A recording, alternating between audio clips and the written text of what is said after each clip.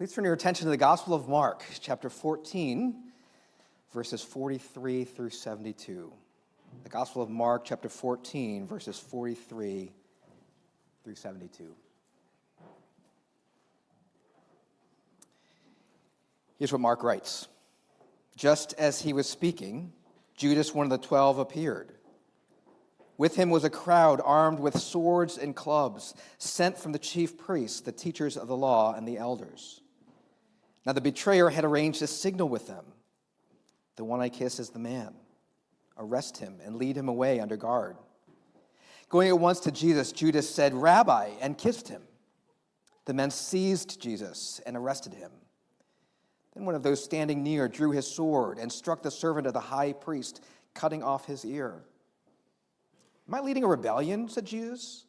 Did you come out with swords and clubs to capture me?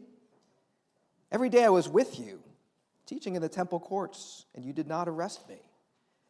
But the scriptures must be fulfilled. Then everyone deserted him and fled. A young man wearing nothing but a linen garment was following Jesus. When they seized him, he fled naked, leaving his garment behind.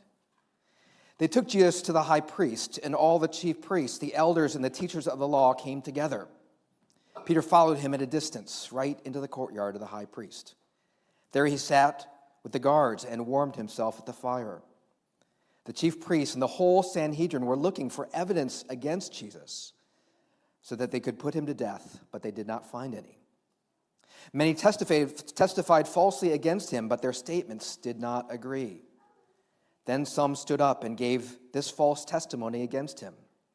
We heard him say, I will destroy this temple made with human hands, and in 3 days will build another not made with hands. Yet even then, their testimony did not agree. Then the high priest stood up before them and asked Jesus, Are you not going to answer? What is this testimony that these men are bringing against you? But Jesus remained silent and gave no answer. Again, the high priest asked him, Are you the Messiah, the Son of the Blessed One? I am, said Jesus. And you will see the Son of Man sitting at the right hand of the mighty God and coming on the clouds of heaven. The high priest tore his clothes. Why do we need any more witnesses, he asked. You have heard the blasphemy. What do you think? They all condemned him as worthy of death. Then some began to spit at him. They blindfolded him, struck him with their fists, and said, Prophesy. And the guards took him and beat him. While Peter was below in the courtyard, one of the servant girls of the high priest came by. When she saw Peter warming himself, she looked closely at him. You also were with that Nazarene Jesus, she said. But he denied it. I don't know or understand what you're talking about, he said, and went out into the entryway. When the servant girl saw him there, she said again to those standing around, This fellow is one of them. Again, he denied it. After a little while, those standing near said to Peter, Surely you are one of them, for you are a Galilean. He began to call down curses, and he swore to them, I don't know this man you're talking about. Immediately the rooster crowed the second time. Then Peter remembered the word Jesus had spoken to him. Before the rooster crows twice, you will disown me 3 times. And he broke down and wept. This is God's word. Please pray with me. Heavenly Father, we thank you for your word. We know that it is the instrument by which you, the living God, speaks to us humans. By your Spirit, we invite you to do that this morning. We ask that you give us ears to hear and hearts to receive. For this we pray in Jesus' name. Amen. We have been journeying in this season with Christ to the cross in the Gospel of Mark, and we find ourselves in the Passion Week, in the events of the Passion Week. Last week, Pastor Brad led us to meditate on Jesus praying in the Garden of Gethsemane. And this morning, we come to the account of Jesus' arrest and his trial. There are clues in the text that the narrative is beginning to ramp up. The word for seize is used 4 times in these opening verses, a word that means to take someone by force, even when resistance is encountered. And this crowd with swords and clubs seized Jesus as if he's a criminal. The evidence of the threat and the terror involved in this event is indicated by the fact that everyone deserts Jesus and flees. It's kind of like what happens when a gun is pulled in a mall. Everyone scatters. There's a young man wearing nothing but a linen garment, and he flees naked, leaving that garment behind. I think he's the first streaker in biblical history. Some have suggested that this may be Mark himself making a cameo appearance, kind of like Stan Lee inserted himself in all the Marvel movies. It's speculation. We're wondering why he was wearing only a linen garment. I mean, was he kind of free to be, or was he in a rush, or why that? It's all speculation. I think Mark includes this dramatic little picture of what it was like when Jesus was arrested. People were in such a rush that they left clothes behind, kind of like an emergency evacuation. You know it's taking place because you see, clothes and coats and personal belongings strewn about on the floor. That was what the situation was like. This is the context for Jesus' trial. Threat, terror, fear. To report Jesus' trial, Mark uses a literary technique that we have become familiar with in the last few weeks, that of the literary sandwich. Notice that Mark sandwiches this account of Jesus' trial in the account of Peter's denial. He starts off talking about Peter in the courtyard, then he goes to Jesus' trial, and then he comes back to Peter denying Jesus in the courtyard. By doing this, I think Mark is making the point that there's not one trial, but two trials. And they happen simultaneously. There is Jesus' trial in the upper room of the high priest's home, and there is Peter's trial in the courtyard of the high priest. And Mark, I think, is showing us the contrast between them. Courage on the one hand and cowardice on the other. Steadfastness on the one hand and failure on the other. I think the theme of these verses is the theme of witness. This Greek word for witness appears multiple times in this account. It is the Greek word martyreo, which gives us our word martyr. Well, what is a martyr? Martyr is someone who bears witness because they're willing to suffer death rather than renounce their beliefs. Is there anything in your life that you are willing to bear witness to stand up for, even if it should cost your life? Martin Luther, as you know, famously took his stand after he posted his 95 Theses on the door of the Wittenberg Chapel, and he said, "My conscience is captive to the word of God. Thus I cannot and will not recant, because acting against one's conscience is neither safe nor sound. Here I stand. I can do no other. God, help me." Is there anything in your life that you are willing to say, "Here I stand. I will not move"? Anytime there's a whistleblower in corporate America or in our culture, they essentially say, "Here I stand. I have to say this. I have to stand firm to this truth, even if it costs me my career. Here I stand." Perhaps many of us would risk our life and say, "Here I stand for my family," perhaps for our country. Is there anything else? Is there anything else in our lives that we would say, "Here I stand. I cannot move"? See, if we have nothing really worth dying for, is there anything really worth living for? Our passage shows us someone worth living for and dying for, and his name is Jesus Christ. Mark, I think, is calling us here to be faithful witnesses to Jesus even under pressure. The outer part of this Markan sandwich shows us how we don't bear faithful witness to Christ. And then the middle part of the sandwich, why we can faithfully bear witness to Christ. So first, how we don't, and then secondly, why we can. First, how we don't. After Peter deserts Jesus in the garden and flees, he actually inches back towards Jesus. He follows him at a distance, and he comes into the courtyard of the high priest. It would have been this open atrium of houses in that day, this open atrium surrounded by the rooms of the house. A few hours earlier, Peter had made this vow that even if he had to die, he would never disown Jesus.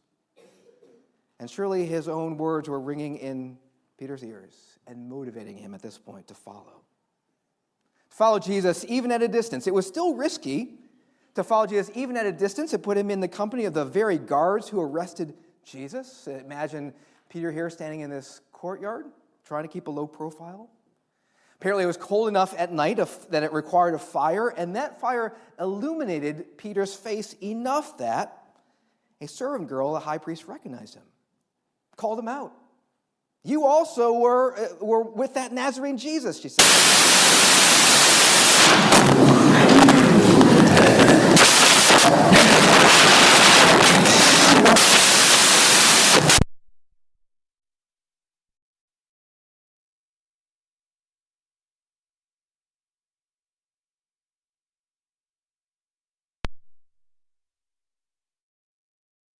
And broke his promise. Lewis Smedes is a Christian theologian and ethicist, and he wrote an article on the power of promises that I keep coming back to.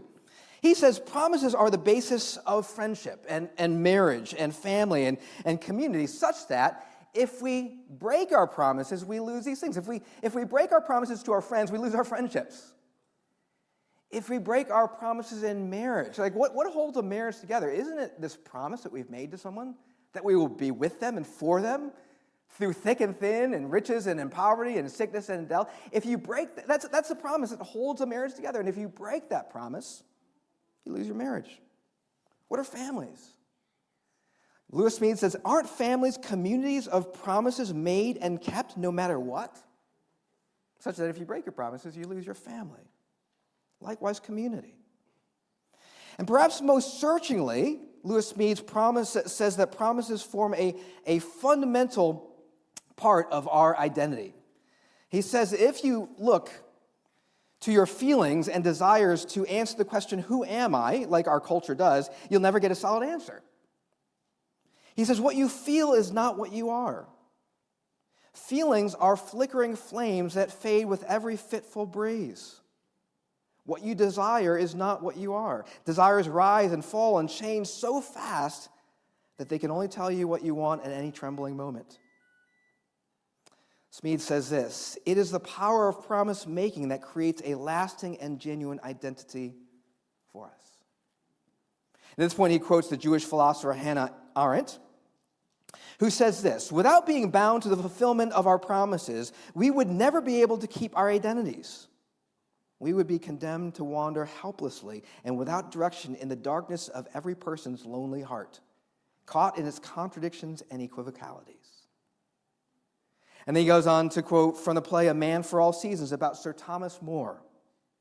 His daughter Meg, at one point, begs him to save himself by going back on a promise that he had made. And he says to her, ah, Meg, when a man takes an oath, he holds his own self in his hands like water. And when he opens his hands, he need not hope to find himself again. Do you hear what Smedes is saying? He's saying when we break our promises, we're losing a core part of our identity. I mean, think of this for a moment. To be a person of integrity means that you have a non-negotiable core that is consistent no matter what the company you're in, no matter what the circumstance you're in. There is this consistent core to who you are. It stays the same. See, if everything to our bottom is negotiable, transactional, changeable, depending on who we're with or what the circumstance we're in, we have to ask ourselves, who am I? What do you stand for? See, if everything is negotiable down to our core, we end up being like that Leonardo DiCaprio character in Catch Me If You Can. He goes through life impersonating a pilot, then a Secret Service agent, then a doctor. In other words, he goes through life playing roles, changing faces, conning people, and you don't know who he is. See, if all of life is like this, basically playing roles, changing faces, negotiating, never keeping our word, never following through on our promises, we won't know who we are.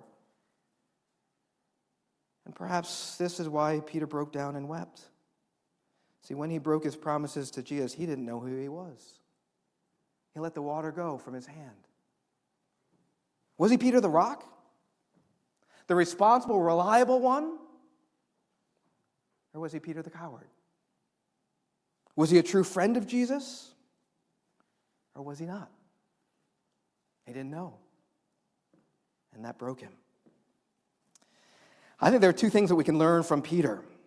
One is how we don't faithfully witness to Jesus. I mean, if Peter the rock could crumble, how much more so us? And how easy it is. It's so often in the ordinary moments with ordinary people. And Peter doesn't deny Christ before the high priest in this kind of grand inquisition moment. It's to a nameless servant girl around a fire. That's when he denies Jesus. Without even ever saying Jesus' name, he denies Jesus. How easy it is to deny Jesus. It's as simple as the moment when Christianity is being denigrated around the lunch table by your colleagues, and you say nothing. How easy it is to deny Jesus. Or given the opportunity to identify yourself as a Christian, you fail to do that. You don't do that because it will, in that situation, cause you to lose reputation or maybe even your career. How easy it is to deny Jesus. After all these years, I remember a moment in my first year of college when I was sitting in my room, reading my Bible, when there's a knock at the door. There's my suite mate wanted to come in. And before he came in, I grabbed a magazine on my desk and pulled it down over my Bible because I was ashamed of letting him see me reading my Bible. That's all it took. I didn't even say anything. I just pulled the magazine down. How easy it is to deny Jesus. Our culture is growing more hostile to Christianity, and there is increasing pressure to go into the closet as a Christian or be shamed or canceled. Peter shows us how easy it is not to be a faithful witness to Christ. But my friends, he also shows us something else. He also shows us the real possibility of restoration. Embedded in this account is the promise of restoration. And you say, how is that? I don't see that here. What you have to do is ask the question how Mark included this account in his gospel. I mean, think about this. Peter was the only one who knew what happened in that courtyard. The way Mark knew about it was Peter told him. Most scholars think that Peter was a source for Mark's gospel, largely. And let me ask you this. If someone was writing a book about you and you were the source, would you share the worst moments of your life? Would you share the moments to be included in the book, those moments of abject failure? Most of us wouldn't. Most of us would major in the high points. But Peter tells Mark his worst moment, the moment when he's a coward and a failure and a promise breaker. And you say, how can he do that? I think the reason he could do that is because Peter was restored. Peter had been restored. The angel at the resurrection said to Mary, tell the disciples and Peter that Jesus is going ahead and he'll see you in Galilee. Those are words of life. Tell the disciples and Peter. Make sure you tell Peter. I'll see him again. Because Jesus would restore Peter after the resurrection, making this denial just another evidence of his grace. My friends, there is encouragement that if there is restoration available even for one who failed so dramatically, there is restoration for us. If there's grace and forgiveness for Peter, then there's also grace and forgiveness for us. Mark first shows us how we don't bear witness to Jesus, and then secondly, he shows us why we can. Look at the middle of this Markan sandwich. Jesus is on trial before the Sanhedrin, this governing body of the Jews standing between the Roman government on the one hand and the Jewish people on the other. And everything they do here about this trial goes against their own Jewish guidelines. Let me just point out, this trial happens at night. The requirement in the Mishnah was that cases be heard during the daytime and not on the eve of a Sabbath or a festival. This trial takes place in the house of the high priest. The usual spot for cases to be heard was in the temple. Apparently there was no evidence of another trial in the house of the high priest. Everything about this goes against the normal protocol. Perhaps this could have been only a pre-trial and not a trial itself, and yet still it's hardly a fair hearing. Sanhedrin are not meeting here to find out the truth. Verse 55, the chief priests and the whole Sanhedrin were looking for evidence against Jesus so they could put him to death. In other words, they've already had their minds made up. They have concluded that Jesus is guilty, and they're just looking for evidence to make the case. Back in chapter 3, the Pharisees were plotting even then how they might kill Jesus, and so this is not a new development. This is not an impartial jury. They are coming to this trial declaring Jesus guilty before he's even had a hearing. And then the witnesses, Mark tells us, all testify falsely. The most serious charge in verse 57 is that Jesus will destroy the temple and in 3 days build another, and that was a serious charge. I mean, the temple was the center of Jewish life, so this threat was kind of like someone making a bomb threat against the White House. I mean, it was a serious charge. But Mark tells us it's false testimony. They're twisting Jesus' words because when he said this, he was referring to his body, not the temple in Jerusalem. Mark says in verse 59, even so their testimony did not agree. The witnesses couldn't get their facts straight.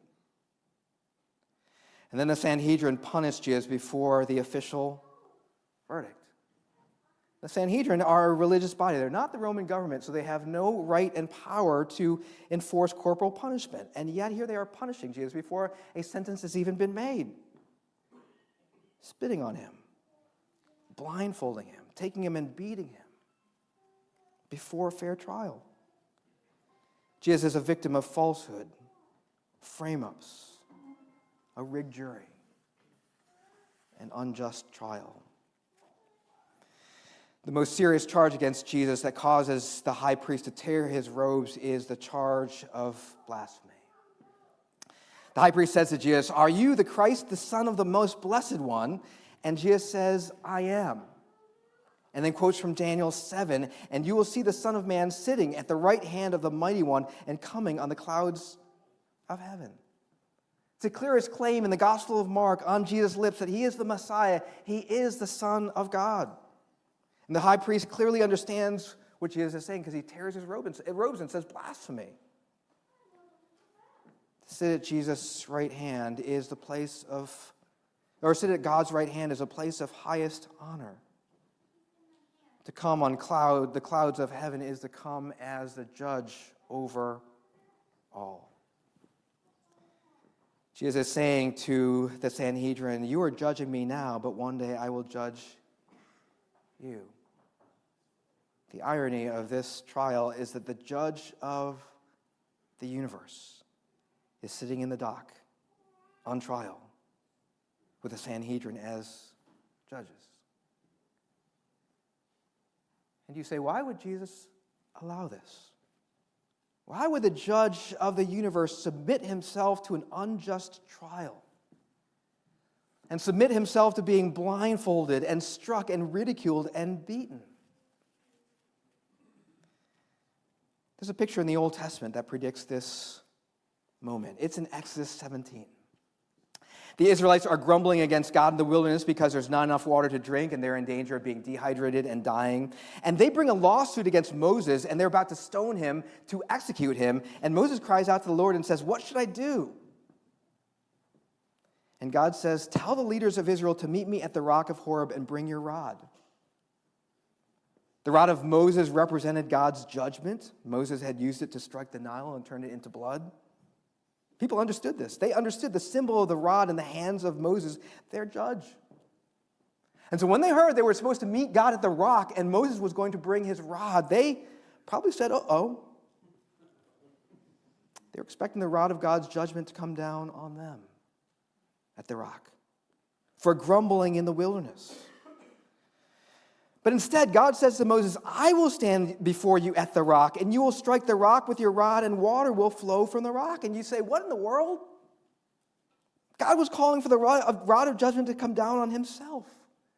God said, "I'll stand before the rock. I'll stand in the place of the guilty, and I'll take the judgment for them." The people were the guilty ones, guilty of rebellion against God. They deserve the rod of judgment, and yet God takes the rod of judgment on himself. He bears the judgment for them so that they can receive water that will bring them life from the rock. And then you turn to the pages of the New Testament. The Apostle Paul says in 1 Corinthians 10 that the Israelites in the wilderness drank from the spiritual rock that accompanied them, and that rock was Christ. In other words, the rock and the rod in Exodus 17 were symbols that pointed forward to the reality of Mark 14. The rod of judgment that we deserve came down on Jesus Christ, the Son of God, and out of his side flowed the blood and water that bring us life. Jesus, the judge of all, became the judged for our sakes, so that we, the guilty ones, might be forgiven.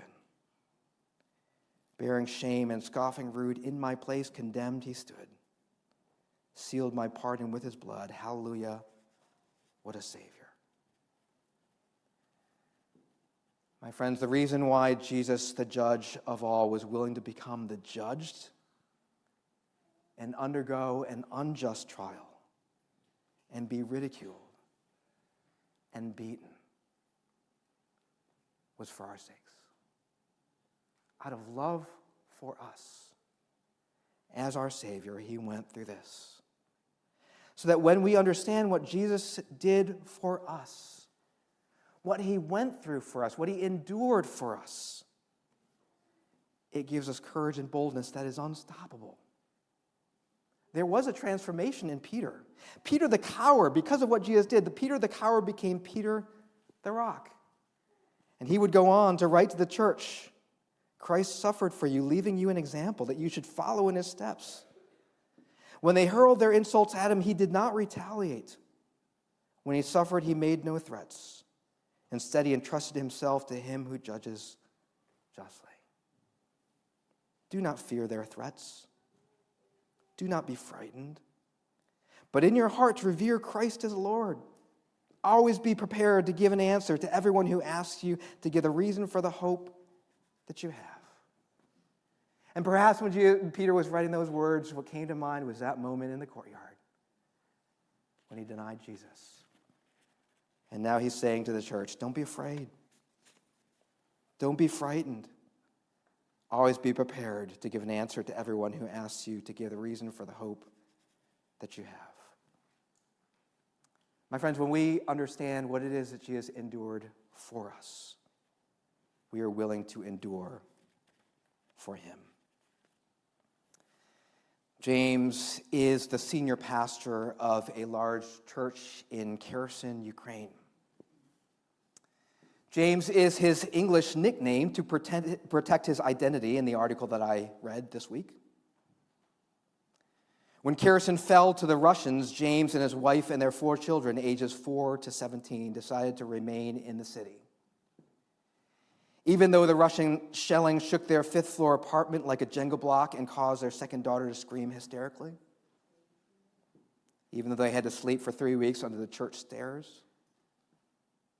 James had only been the senior pastor for barely a year, and it was a difficult decision to stay, but here's what he says. He says, we saw the despair in people's eyes. They couldn't see tomorrow. Who gives them hope if I run to America or Europe? Now, a year since the war in Ukraine has started, James' church in Kherson is not the same as it was before. There used to be 400 members, now there are only 50. The church used to be filled with laughter and screams of 150 children, now there are barely 20. A skeleton staff remains, and with the daily Russian shelling, James says those who left would be crazy to come back.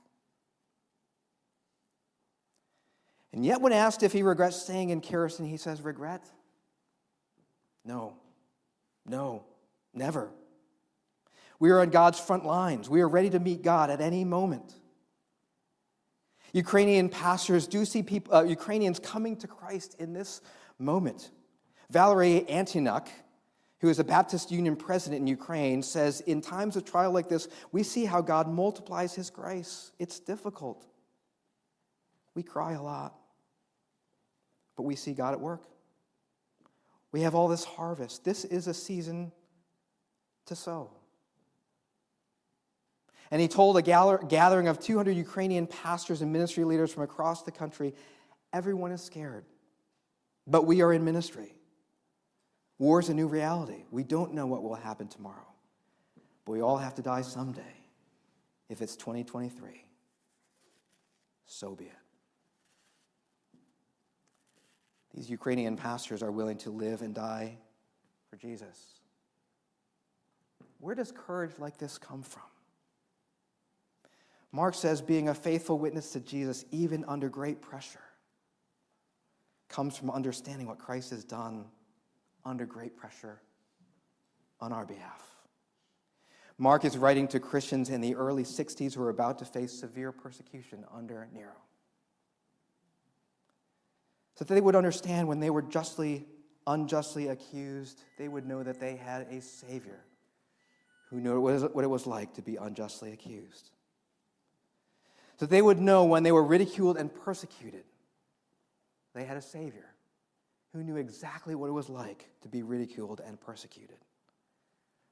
When they were condemned to death, they would know that they had a Savior who knew exactly what it was like to be condemned to death.